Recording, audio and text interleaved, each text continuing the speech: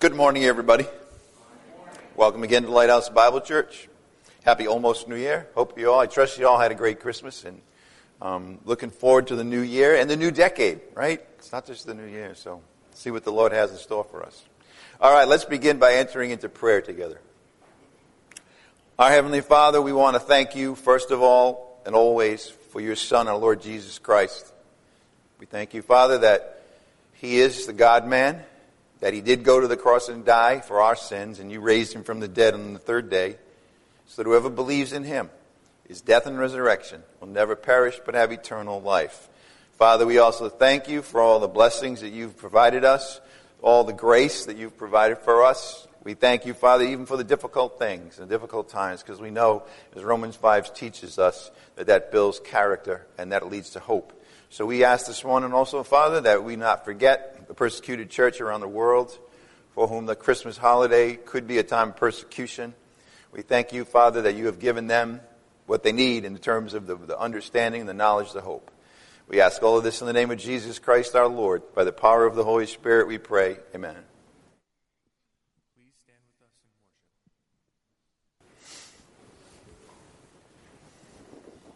in worship. That song, I Saw the Light, is a salvation experience, which means that's how a lot of people see things when they're born again, like no sorrow in sight. Well, of course, we know differently, that the point a lot of times is to deal with your sorrows according to God's word. So I want to point that out so you don't get the wrong idea. You say, wait a minute, I have sorrow, I guess I'm not a Christian, so it's a good song. By the way, that was written by Hank Williams, for those of you that... Hank Williams, the country singer. The interesting story about that. Maybe I'll tell it sometime. Probably not. Listen, Jack is passing out a table that we're going to use today. And I have to tell you that today is going to be a lot like our Thursday evening Bible studies. So you get a taste of that. I encourage everybody to come on Thursday evenings. You get information there that I'm not teaching on here. We did, as you remember last year and a little bit into this year, I think, we had that series, great series on the end times. And that answers a lot of questions for a lot of people. And we went into it in detail. It's 70 different classes on Bible studies on that. It's on the web if you want to see the materials. Right now, I'm looking at another great subject, the subject of eternal security. That believers in Christ are secure in their salvation for all of eternity. So that's what we're on now, another important doctrine that everybody needs to understand. I believe everybody it's almost a fundamental teaching, I believe. I think that after somebody understands the gospel, understands who Christ is, I think right after that, eternal security, so that they're secure on a secure foundation for everything else that they're going to learn. In any event, our subject today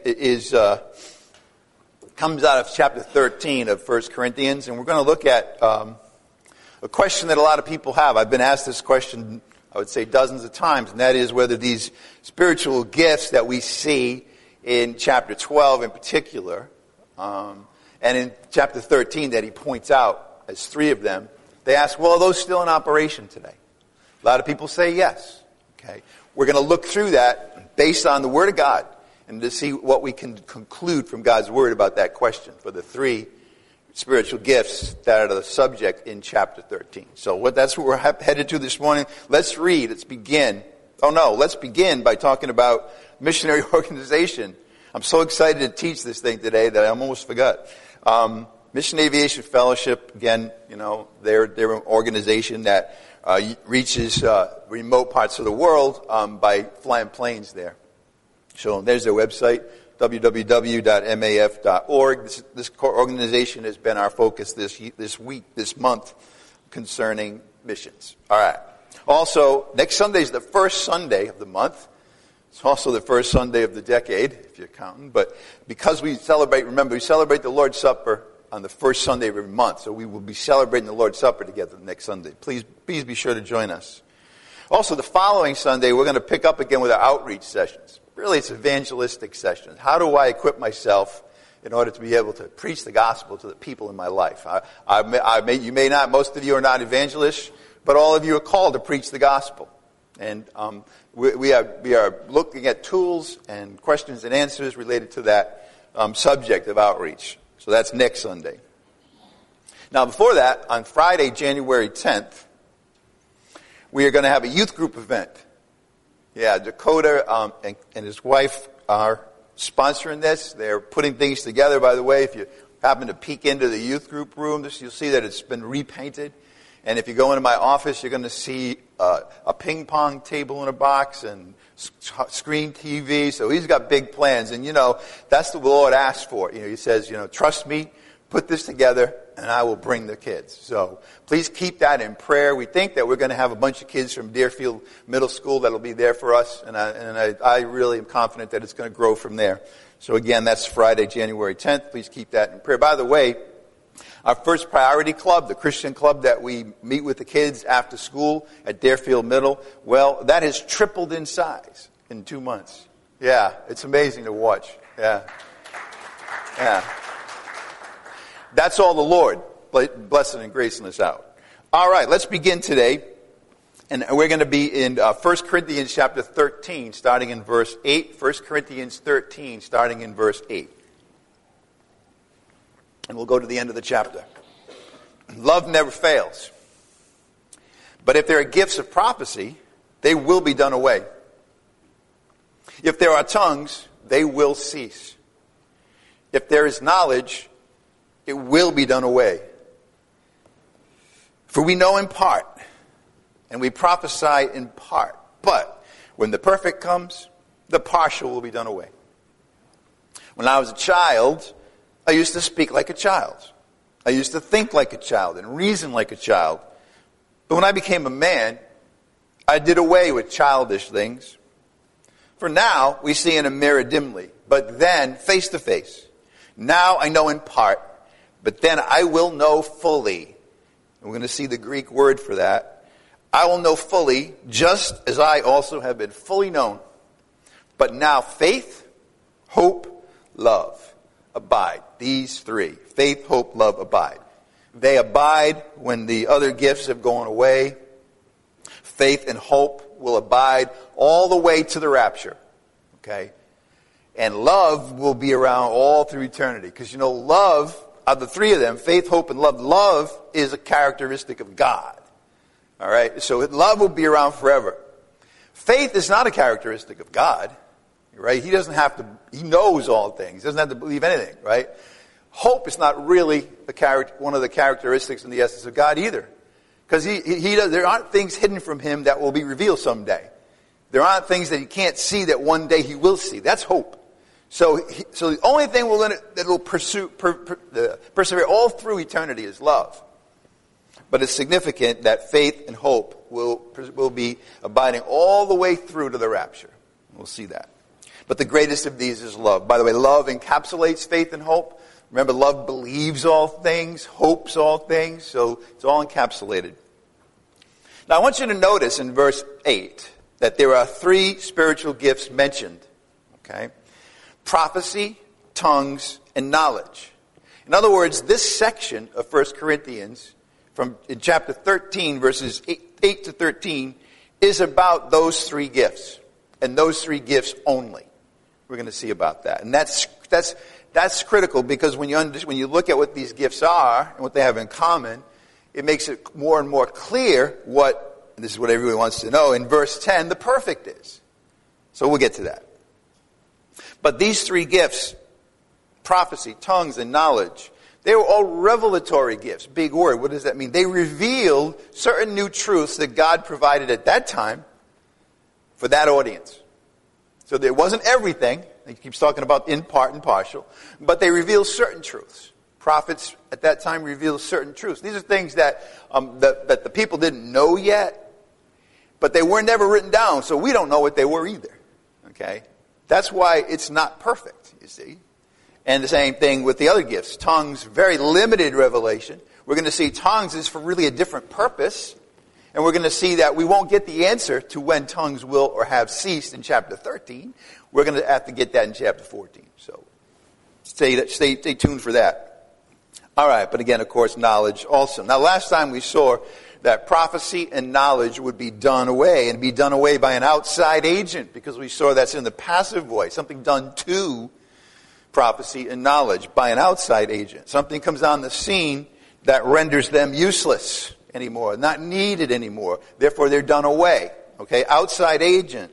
Notice, gifts of prophecy, they will be done away. If there are tongues, they will cease. That's a different word. If there's knowledge, it will be done away. So again, prophecy and knowledge would be done away by an outside agent, and that's important. What is that outside agent? We'll see. The gift of tongues, the other one there, would cease of its own accord. In other words, built into the gift was the fact that it would someday stop. Nothing came on the scene to stop it that would replace it. It just stopped of its own accord.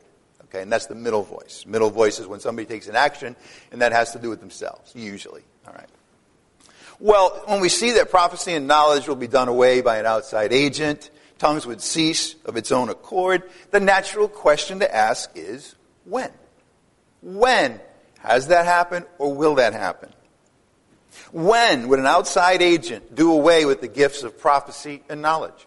Prophecy and knowledge were operating at that time in the Corinthian church, by the way. You know, tongues, which we're going to see in a minute, and even the gift of knowledge, we don't see them in any other letter. Okay, we do see prophecy in a bunch, in any event. So the question is, when would that happen? Prophecy and knowledge were in operation at that time, but when would an outside agent do away with those gifts? That's the question. When would the gift of tongues cease of its own accord? When would the tongue stop the activity in which it was engaged? Yet again, we're not going to get that answer in chapter 13. The gifts of tongues are not in view. This is the last time we'll see tongues in the chapter. They're not in view for what follows in verses 9 to 12. And again, we'll get the answer when we get to chapter 14 for tongues. Because again, tongues is different from prophecy and knowledge. And tongues isn't mentioned again in chapter 13. All right, so again, the question is when? When is it going to happen? Well, verses 9 through 12 of chapter 13 tell us when the gifts of prophecy and knowledge would be rendered useless. Prophecy, people speaking God's word. Okay, you're in between God and the people by speaking God's word to the people. Now that's interesting because today we don't have that, right? We don't need an intermediary listening to God and then telling you what God wants you to know. Why don't we have that anymore? Because we have the Bible, right? We can go directly. We can go face to face with the Word of God in the Bible. We don't need that intermediary. Okay, the same thing with the gift of knowledge. Not needed anymore because, again, that was a gift of information that God wanted them to know at that time. But those two would be rendered useless at some point. Okay? And verses 9 through 12 of chapter 13 tell us when. When the gifts of prophecy and knowledge would be rendered useless. All right. Look at verse 9 now. Okay, verse 9. Whoops. All right, verse 9. For we know, notice, we know. Now this is really important that you understand that Paul's writing this at that time to the Corinthians. So when he says we know in part, he was talking then at that time. He's saying that he's writing to them. He says, we know in part now. Right? We prophesy in part. It's partial. It's not complete. But when the perfect comes, that's, by the way, the whole of which, those were pieces, but then the perfect comes, the partial will be done away. You don't need it anymore. It's like when I go to the dentist and I have bad teeth, so I've had a few crowns. I'll say a few because I don't want to tell you the number. But you go in there and they kind of destroy that tooth that you had before, and then they put a temporary, right? Put a temporary on there. But when the perfect crown comes, they throw away the temporary. It's the same thing here, and we'll see what that's all about.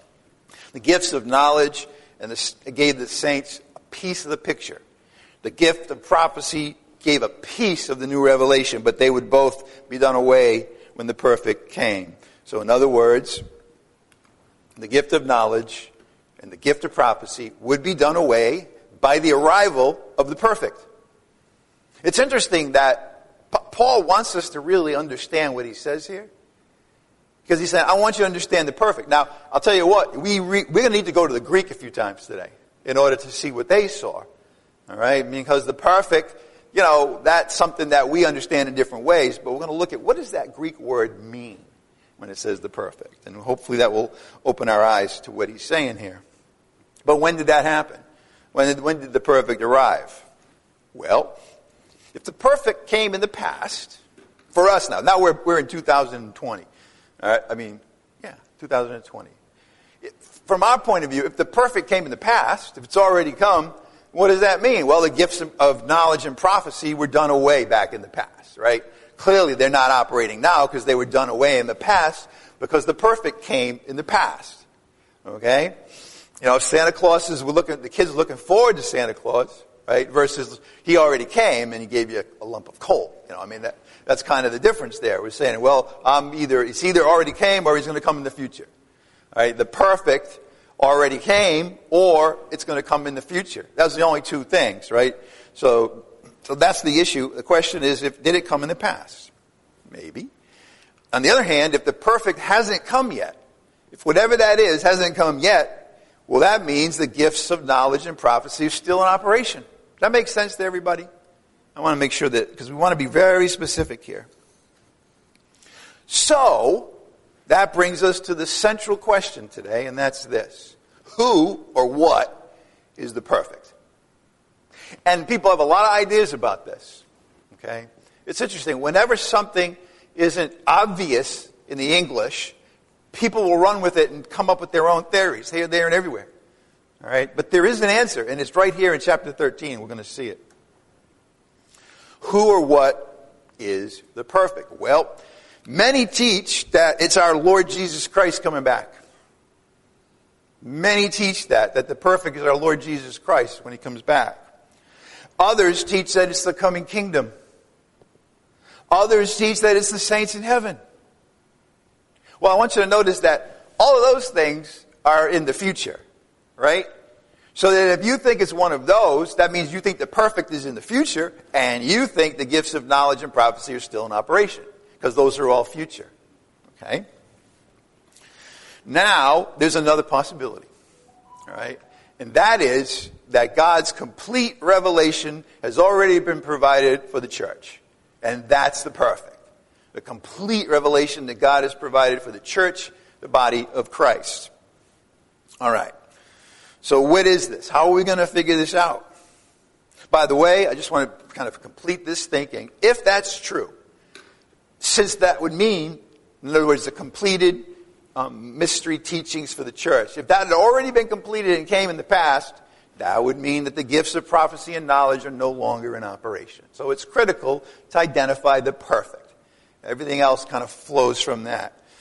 So I want to just take some time with this. Remember, I mentioned that this is going to be like Bible study on Thursday evenings. Those of you who have been there, particularly back a ways when we talked about how to study the Bible, there are tools that will help us understand, to decide which definition of the perfect is correct. Now, there are bottom-up tools. What does that mean? It means you go to the Greek and you build up from it, from what a word means to what a sentence means and so forth. Okay, use Greek. That's bottom-up. Top-down, the most important tool is what I call the neighborhood. In other words, the context. What other things are said around what you're trying to understand.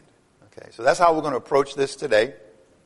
By the way, if anybody needs a Bible, just raise your hand because we want to make sure everybody has the Word of God in front of you today. If anybody, James. By the way, this is James, everybody, if you haven't met him yet. Yeah, that's right. Good man. All right, so again, we're going to use two tools, really. We're going to look at Greek today, and we're going to look at the context, the neighborhood, for this word, the perfect. All right. So there's going to be some work today. And you might be sitting there right now, hey, wait a minute. Why should I even care about this? I'm going to have to go through all this work. I'm going to have to concentrate for the next half hour or so. Why bother? Well, here's why. Someday, if it hasn't already happened to you, you're going to be in a vulnerable place.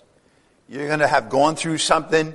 It's kind of, a lot of people, when they suffer a lot, they question God and they question all that kind of thing. And that you might be there. And then you know what? When you're there, someone might approach you and tell you that they have a biblical gift of knowledge or a biblical gift of prophecy. And they have a word from God for you. All right? That's how it works. That's how they usually get you. God told me something about you. I have knowledge that God said I want to give to you. All right? There are tons of people doing this today. All right? I first ran into it with what they call Catholic charismatic. All right? When people, again, thought that the gifts that were in 1 Corinthians 13 were still in operation.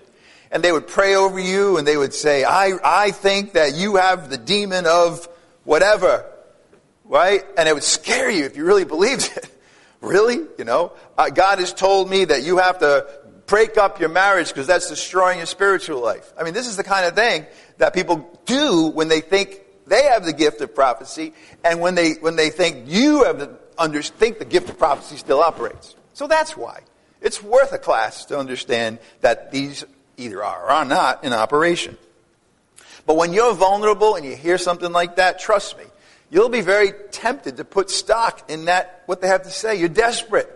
Somebody comes on the scene and wants to give you certainty, you know? It's like the people, honestly, it's kind of the same thing as people that want their horoscope or their palm read or whatever because they want to know what's going to happen, right? So the human nature is vulnerable to that.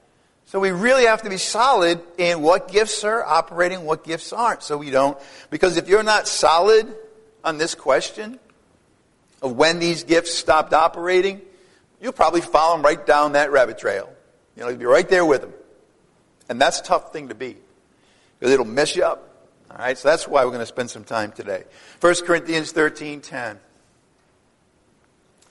Here's our word. But when the perfect comes, the partial will be done away. I want you to say right here, you see, the partial will be done away because the perfect will replace it. All right, the perfect will be better. It's kind of like in the book Hebrews, right? They had animal sacrifices. Right? And that was okay, but it wouldn't really forgive any sins. It was just covering them. But when the perfect sacrifice of Jesus Christ on the cross came, the animal sacrifices were done away. All right, same thing here. All right. There's a subject here, there's a piece of it in the gifts, but then there's the whole picture when the perfect comes. Now let's look at the Greek word for that. The Greek word is teleos. Okay? You don't have to know all this, but I want you to, well, maybe this is one that you should know. Any of you that has a Greek text or a Greek English lexicon or those kind of things.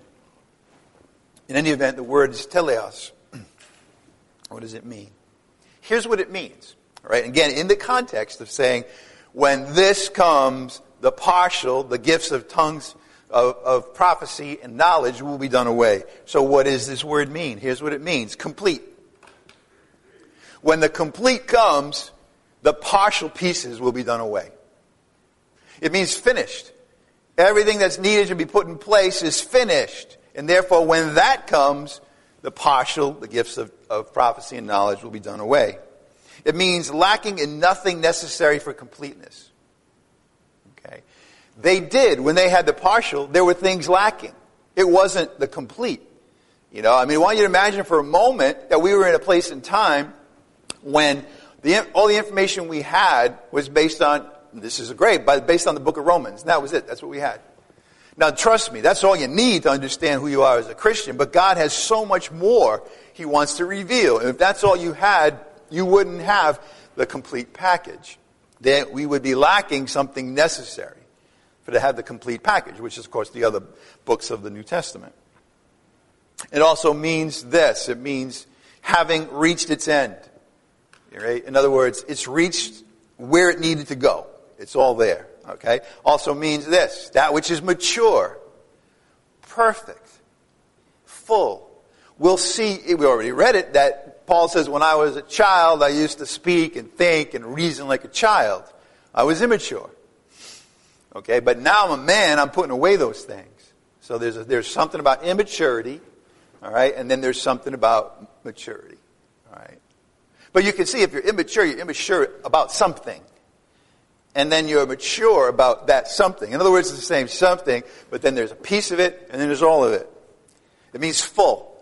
The full package, the fullness. By the way, the book of Ephesians, which is amazing, the mysteries revealed about the body of Christ, is full of fullness, if I could put it that way. All right? So in any event, the complete in contrast to the partial. So I hope you're getting a sense, the gist of what this word means. Now here's something else, all right? The Greek language has genders in it, Okay, there's masculine, feminine, and neuter. All right? Masculine, feminine, and neuter. And I'll tell you something. When this word perfect refers to a person, it's in the masculine. Here, it's in the neuter. Just want to think about that. All right? So this can't be talking about a person. It has to be talking about a thing. All right? All right, so that's important. All right? So it's in a neuter gender. It's not masculine. It's not feminine. It's a neuter. All right? In that day and age, they didn't have people wondering about their sexuality. Believe me, today someone's going to pick that up and run with it and say, it's transvestite or whatever. No. All right? The Greek language had men and women. Neuter meant something completely different. It didn't have to do with gender. It is called the gender in the Greek, but here's what it is. It's not used for people.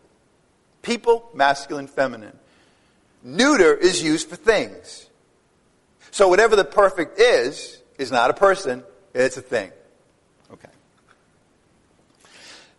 So, we saw one of the theories that people have about the perfect is that it's the Lord Jesus Christ coming back, right? Is the Lord Jesus Christ a thing? It's a person. He's a person. So the teleos cannot be talking about the Lord Jesus Christ, okay, because he's a person. By the way, it's really precise. If you go and look at this word and you see where it's used, it's clear. Like in James, it's used twice in chapter 1, verse 4. And the first time, it's talking about a thing. And it's in the neuter, in the same verse. And then the second time, the same word, but it's in the masculine, talking about people. It's crystal clear when you look at the Greek that this is not a person, this is a thing. By the way, that would also be true about the saints in heaven, wouldn't it? If this perfect is the saints in heaven, right, then this would have to be the masculine, people, right? If it's in the neuter, it can't be talking about the saints in heaven. So, in other words, to kind of wrap this up, the perfect, whatever it is in verse 10, not a person, it's a thing. Okay. That's the Greek word for the perfect. Now, the next thing we want to do is the context, checking out the neighborhood. All right. Here's something that we need to understand. If you were to read through, and I'd like you to do this, actually, read through chapters 12, 13, and 14. Now, why am I picking those chapters? Because that's the neighborhood, right? The neighborhood is chapters 12 before it, chapter 14 after it. So if you read those 3 chapters, you will not find a thing about the end times. Nothing about what the fancy word is eschatology. There's nothing in those 3 chapters about that. Those 3 chapters, we already know. What are those 3 chapters about? Right. That's the context. Spiritual gifts, not the end times. Okay? So put that in and think about, okay, what does that mean? Well, it means that it's very unlikely that the perfect is an end times event. Because the context says otherwise. All right? So it's not the coming of the kingdom. I believe very unlikely that it's that. For 2 reasons, by the way. One is he's writing to the church and the kingdom is for Israel. But the other one is that's an end times event, and this is about spiritual gifts. So I just want, see, that's when you look at the neighborhood, you really can pick up on things. All right, when the perfect comes, the partial will be done away. Now again, we have to put ourselves where Paul was and where the Corinthians were in the first century. So in terms of that, for them, there's a now and a future. There's something now when Paul wrote this letter, and something in the future relative to them. All right?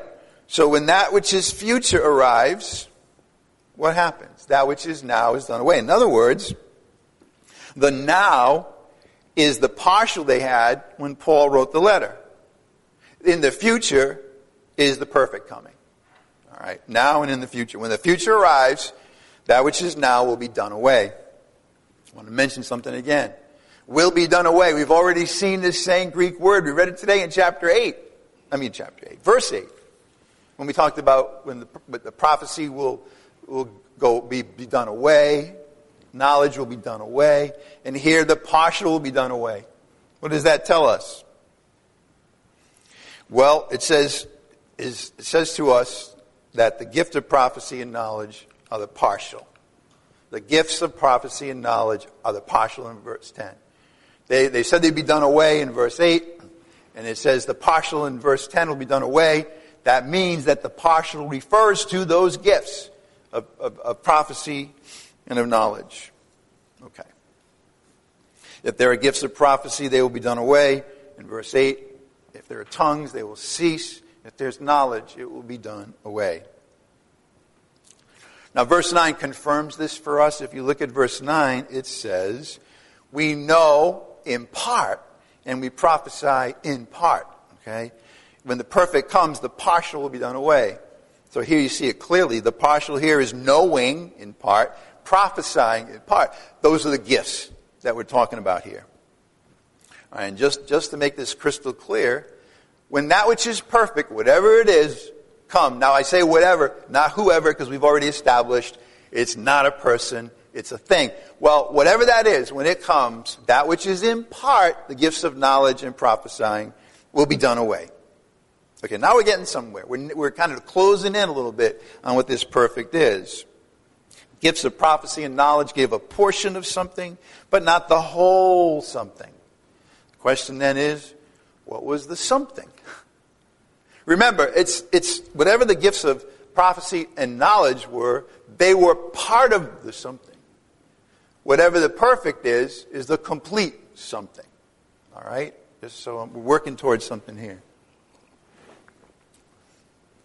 They prophesied and provided knowledge out of the portion that they received. Excuse me.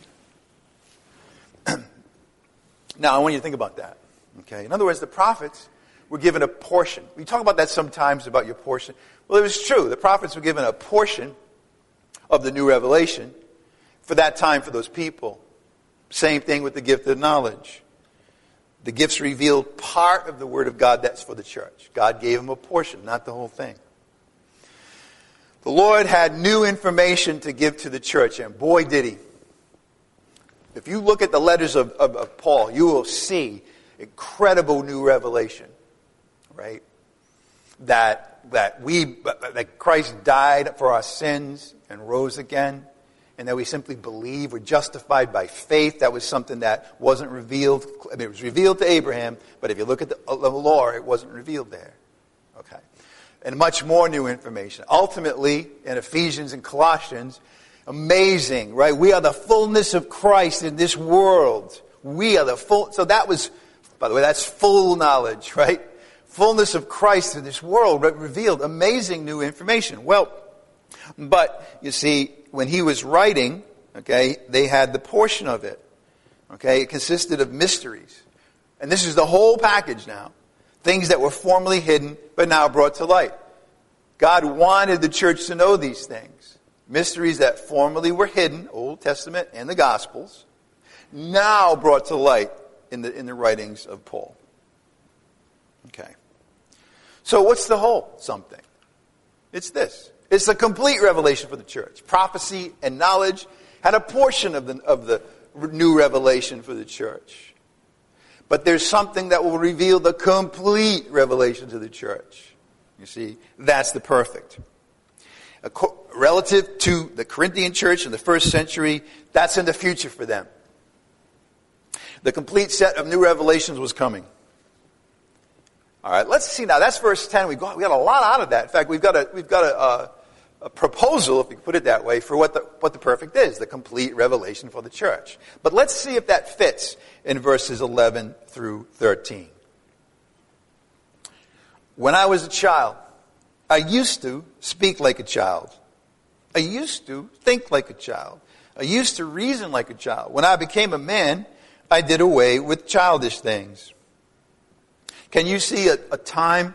There was one time and then a future time relative to the child. That's the same thing we saw already, right? When the perfect comes, that's something from then in the future. A partial, what they had then, will be done away. So that fits, okay? Look at verse 12. For now, there's the now, okay? Now we see in a mirror dimly. But then, whatever then is, face to face. Now I know in part. But then I will know fully, just as I have been fully known. But now faith, hope, love, abide these three, but the greatest of these is love. You see, if you look back to verse 8, and then we've already been there today, and if you look at from verses 8 to verse 12, Paul says the same thing 4 different ways. That's all this is. It's the same thing, but he says it 4 different ways. He uses, by the way, 2 analogies. Okay, the child and the man is an analogy. All right? He's not. A lot of people want to say he's talking about the Corinthians. He's not. He's saying here's an analogy.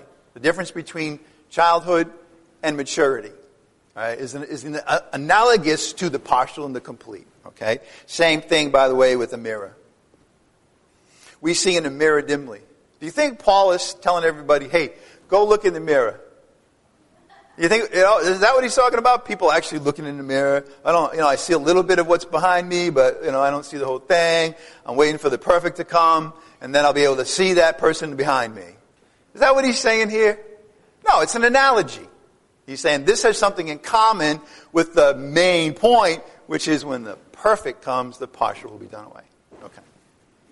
Then one more. Then, now he gets right at it. Then I will know fully. This is not an analogy. This is literal. I will know fully. Then, whatever then is, when the perfect comes, just as I also have been fully known. But now faith, hope, love, abide these 3, but the greatest of these is love. Paul provides 4 different contrasts between one thing and another. Something at one time. All right, we'll call it the current time, but it's the current time for the people.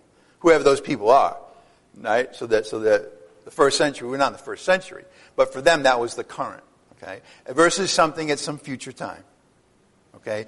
All 4 of these are really saying the same thing 4 different ways. Now, Jack was kind enough to pass out a table this morning. Everybody get one of these? If not, I want to make sure you do. Everybody got one. Okay, great. Jack is good. All right. So, by the way, those who are watching us now or in the future on the web, you can find this diagram, this table really, at our homepage at www.lbible.org. All right, it'll be right there. All right, it'll be the top thing. All right, on the left-hand side will be this handout today. I want to make sure that folks that are on the internet watching us today also can see this. It's really mapping out what we just read, but I want to make it crystal clear what we have here. All right. So, this is the table. Notice that we have verses 8 to 10, 11, 12a, and 12b. All right. Verses 8 to 10 say knowing in part and prophesying in part. That was the current time. And then the future for them was the perfect coming, doing away with the partial. Verse 11, the current was a child. How the current speaks, thinks, and reasons. And now, if you were to speak to a child, all right, they'd be saying some interesting things that an adult wouldn't say. They think very differently from an adult, okay, and so forth. That's the current for the child. Then you have the future. What's the future? A man putting childish things away.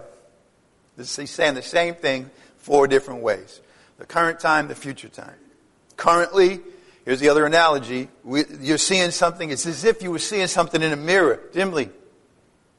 Future time, you're going to see that same something, but face to face, clearly. Okay. The 4th one, knowing in part. Right, that was them, then. Right? Knowing in part.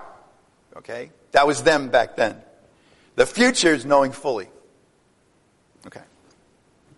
The basic contrast here is from lacking something to lacking nothing. In other words, lacking the complete thing related to not knowing and prophesying. That was part, not the whole thing that lacked something. All right, then it lacked nothing, the perfect. A child, the way he speaks, thinks, and reasons really lacks some things relative to an adult. They have to learn a lot more, all right, as they grow from being a child to being an adult, where they put the childish things away. Lacking something to lacking nothing.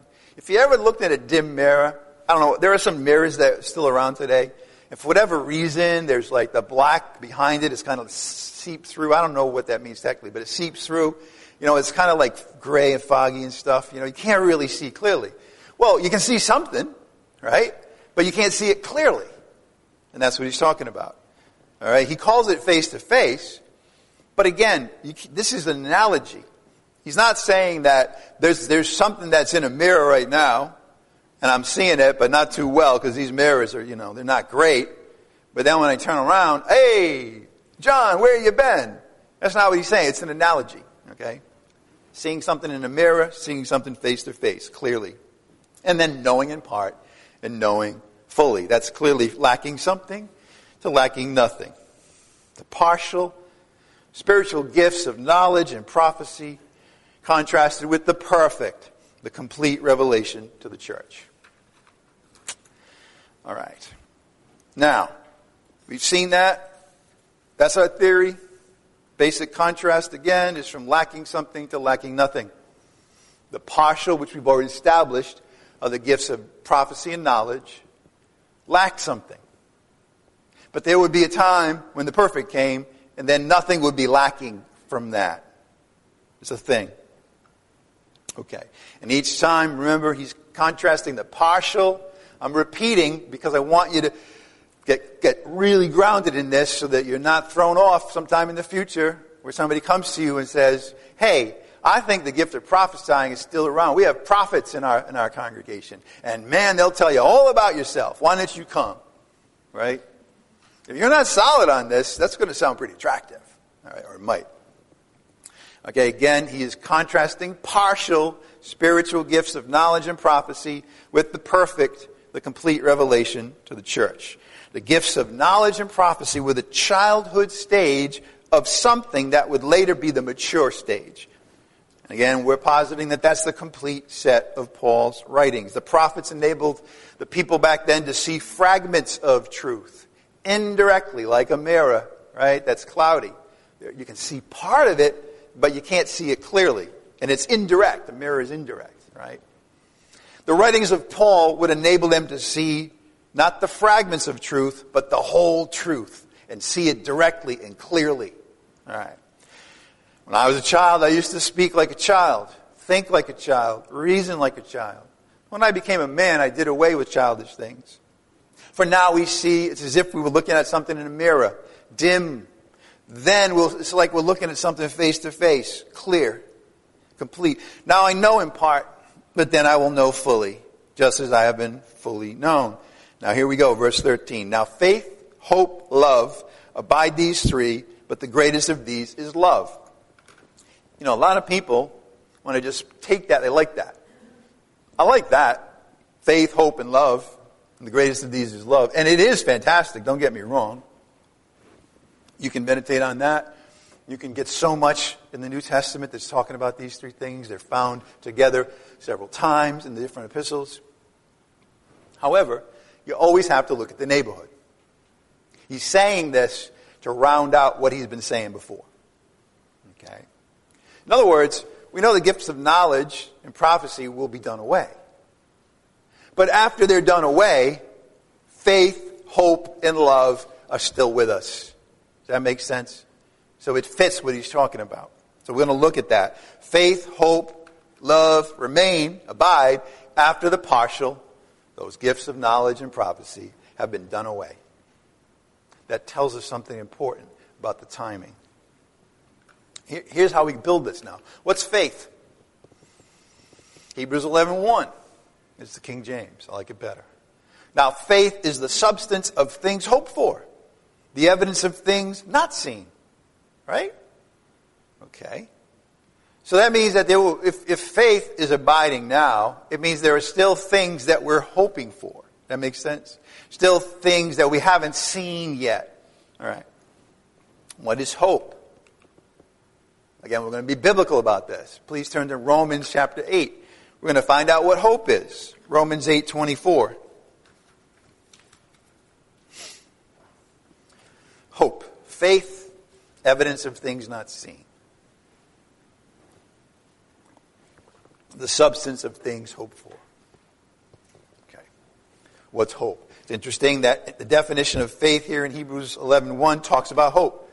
There's a progression there. Faith, hope, and love. Okay. Verse 24 of chapter 8 of Romans. For in hope we've been saved. When we were saved, we were given a great hope. But hope that is seen is not really hope. Right? If right now you're saying, man, I hope I can get there to see John preach today. I hope I can. But wait a minute. I see you now. You're here. You don't need to hope that anymore. Right? It's here. You see it. If you see something, you're not hoping for it.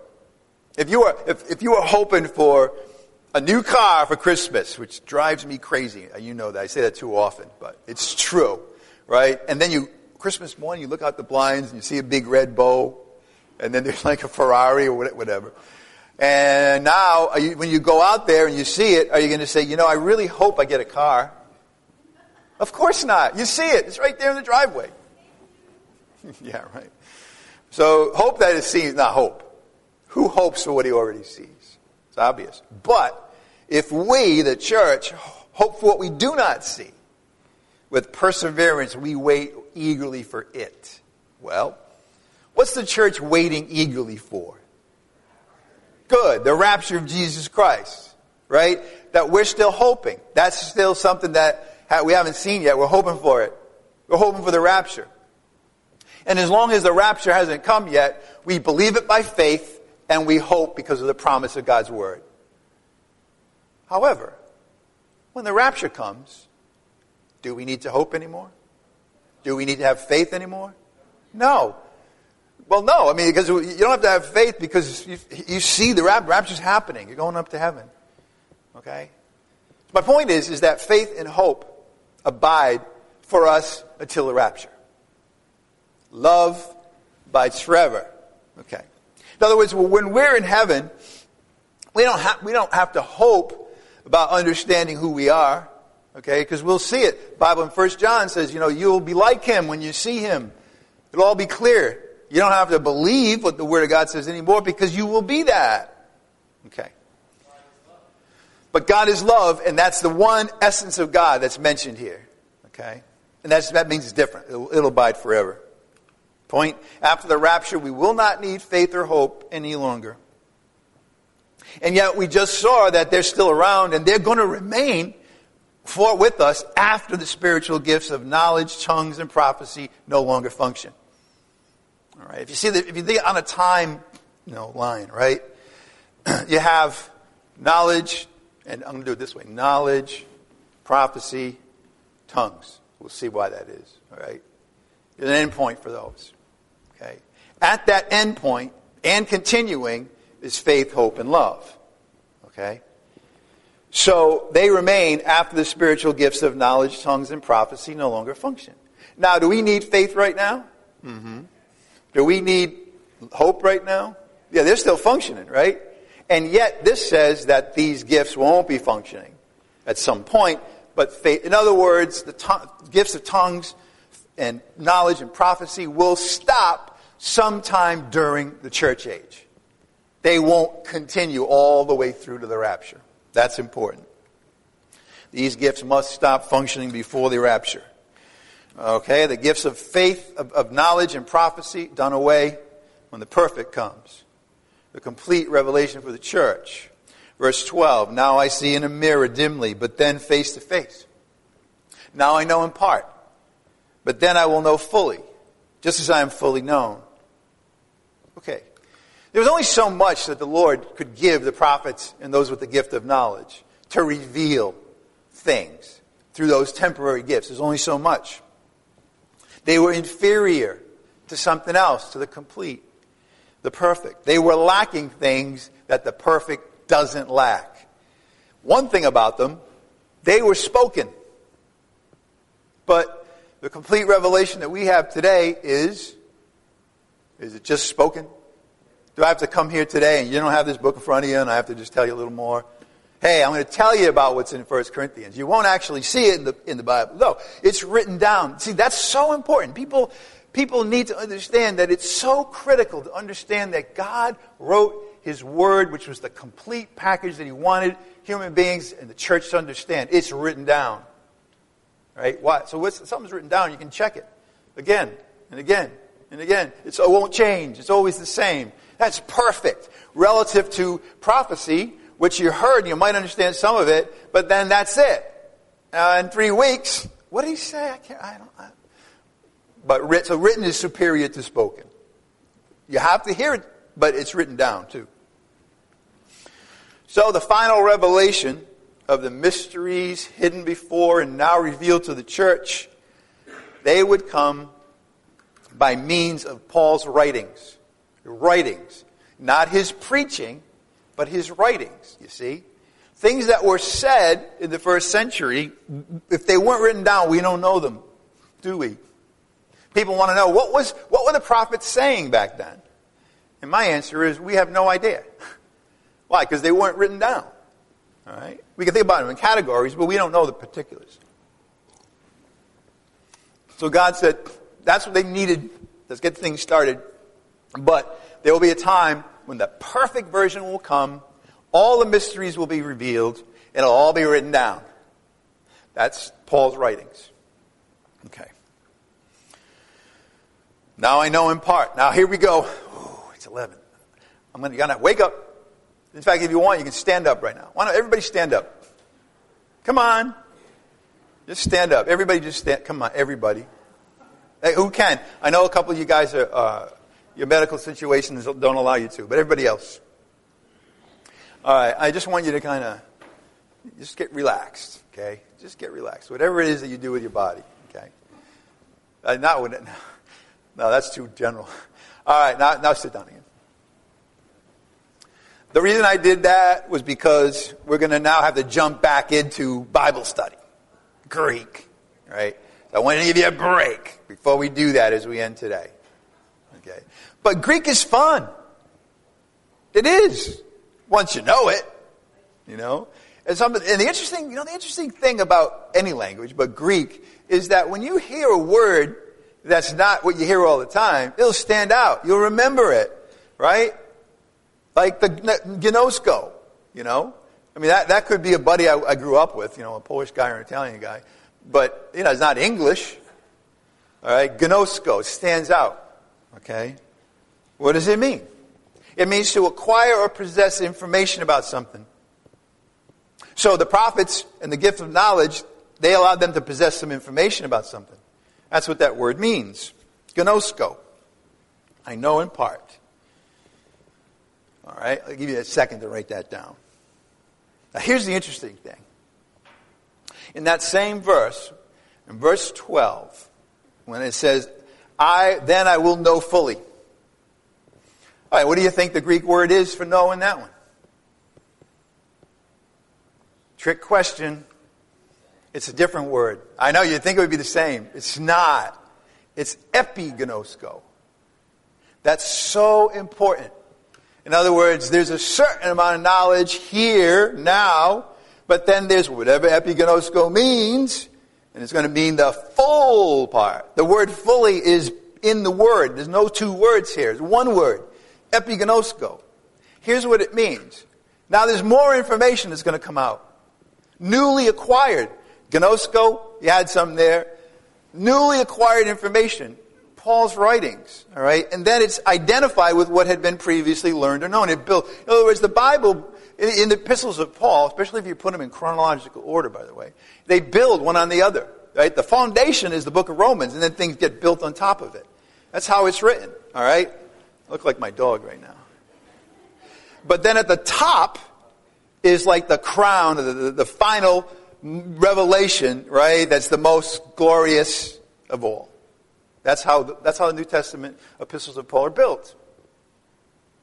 And you have to see it in chronological order in order to get this. In any event, that's the newly acquired information.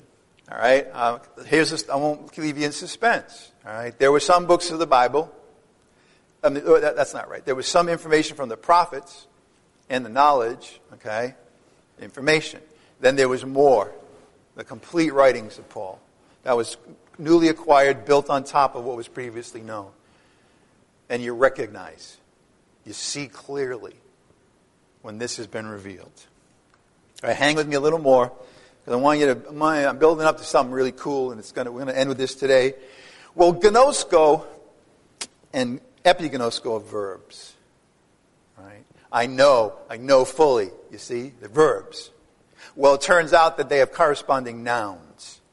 It talks about the information itself. All right? So here it is. Gnosis and epignosis. Those you may be more familiar with. There's gnosis information and there's epignosis information. All right.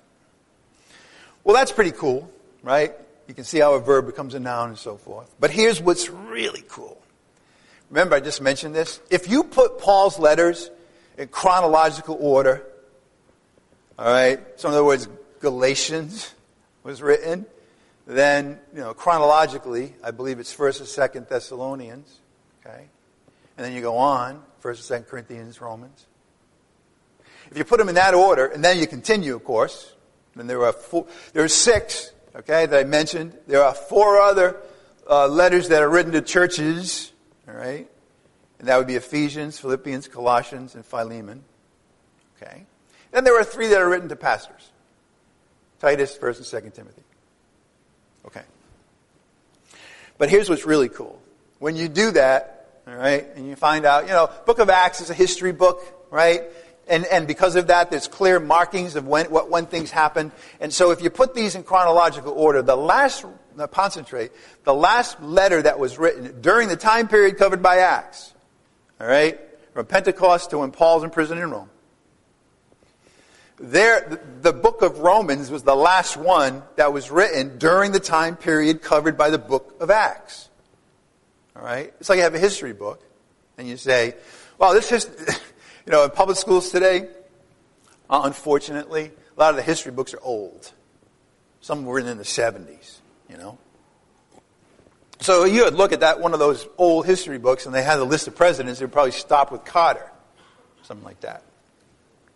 But of course, things continued after the time period covered by that book, right? We're talking about the book of Acts. There's more, all right? So in other words, the first 6 books were written during the time period covered by the book of Acts.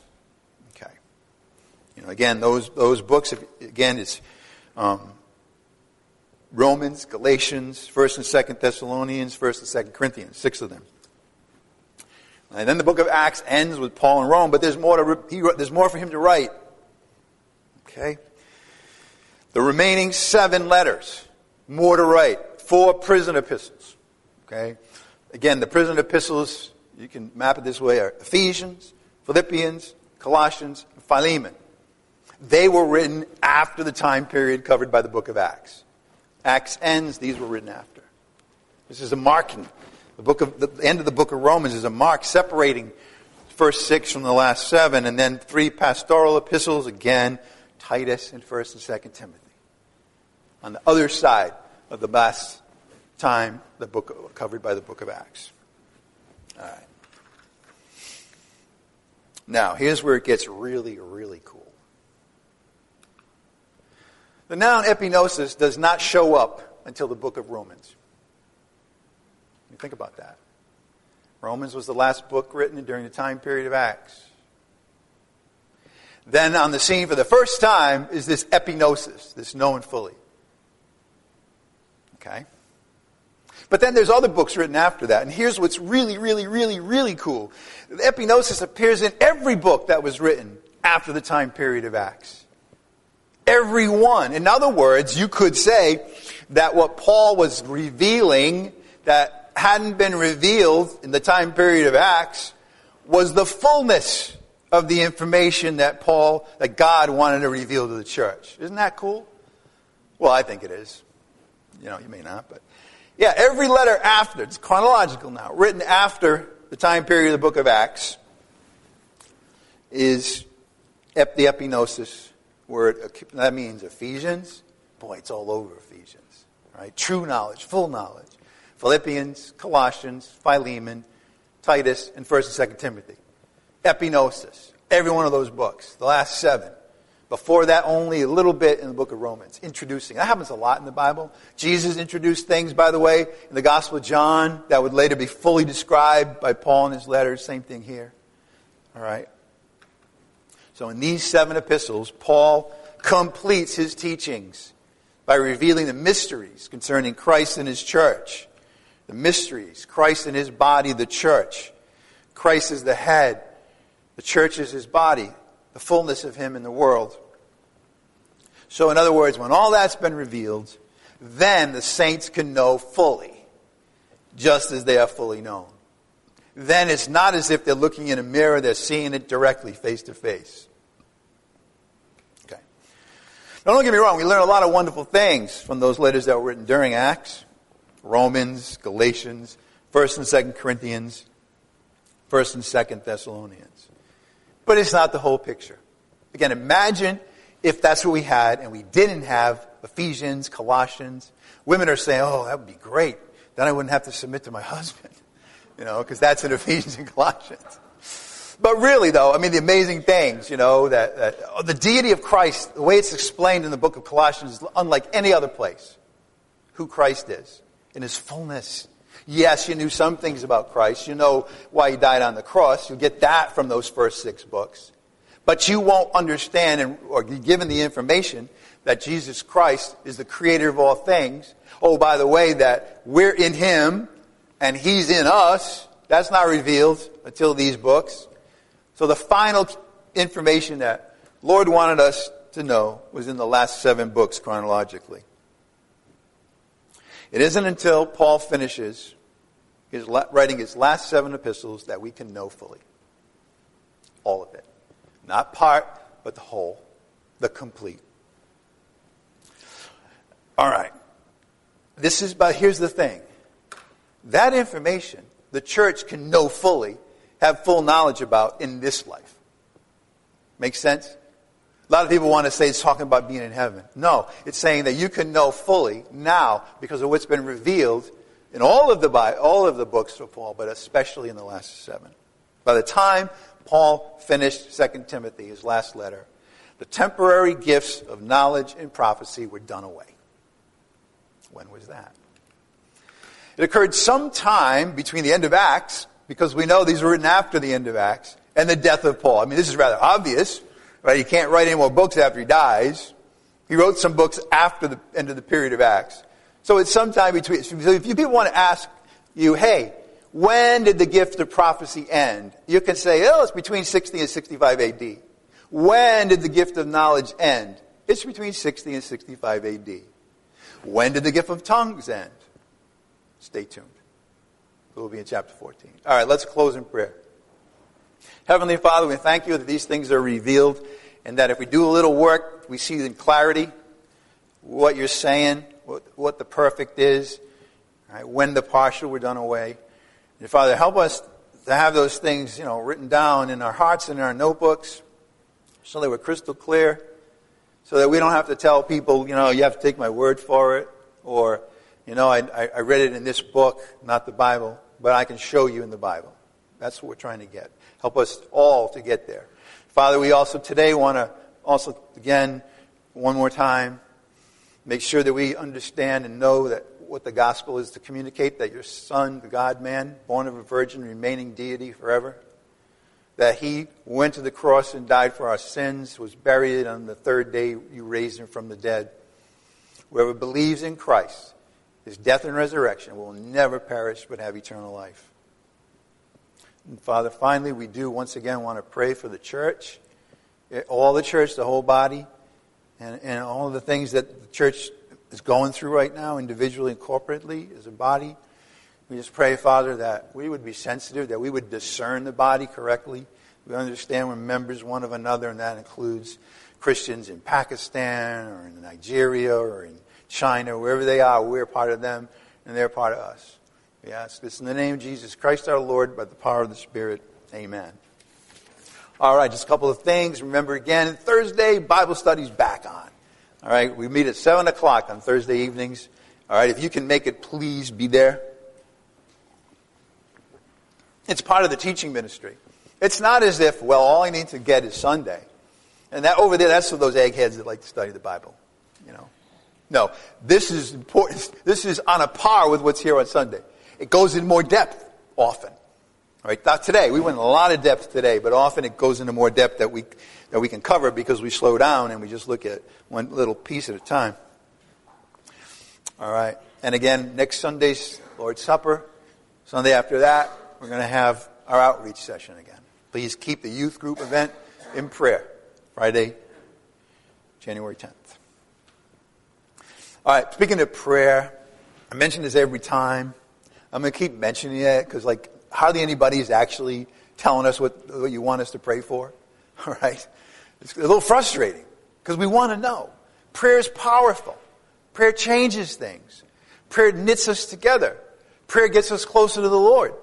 You know, the Lord does. He says when you're asking for something for a member of the body, the Lord's paying attention to that. I'm not saying He'll answer it right away, but my gosh, the people that are there all the time, you know how many times what we prayed for eventually was answered. Right? Right. So give us your prayer requests. You can put them, there's a box in the back. You can go on our website, and right there on the first page, you can click on, give us your prayer requests. Do it. It's important. All right, let's close in prayer. Heavenly Father, we thank you again for all that we have learned today. Now we ask as we go out that we would apply these things, that we'd be sensitive to the needs of others, that we would see by the Spirit's discernment opportunities to let people know about the death and resurrection of your Son, and that it's faith alone and eternal life is given to all who simply believe in Jesus Christ. We ask this in His name by the power of the Spirit. Amen. If any questions about today's message or anything else about things in the Bible, I always sit there patiently, all right, for a while. Sometimes, I get 18 questions from the same person, and I'm like, there's 3 people standing over there, But anyway, any questions you got, I'm here. All right, you're dismissed. Have a great day.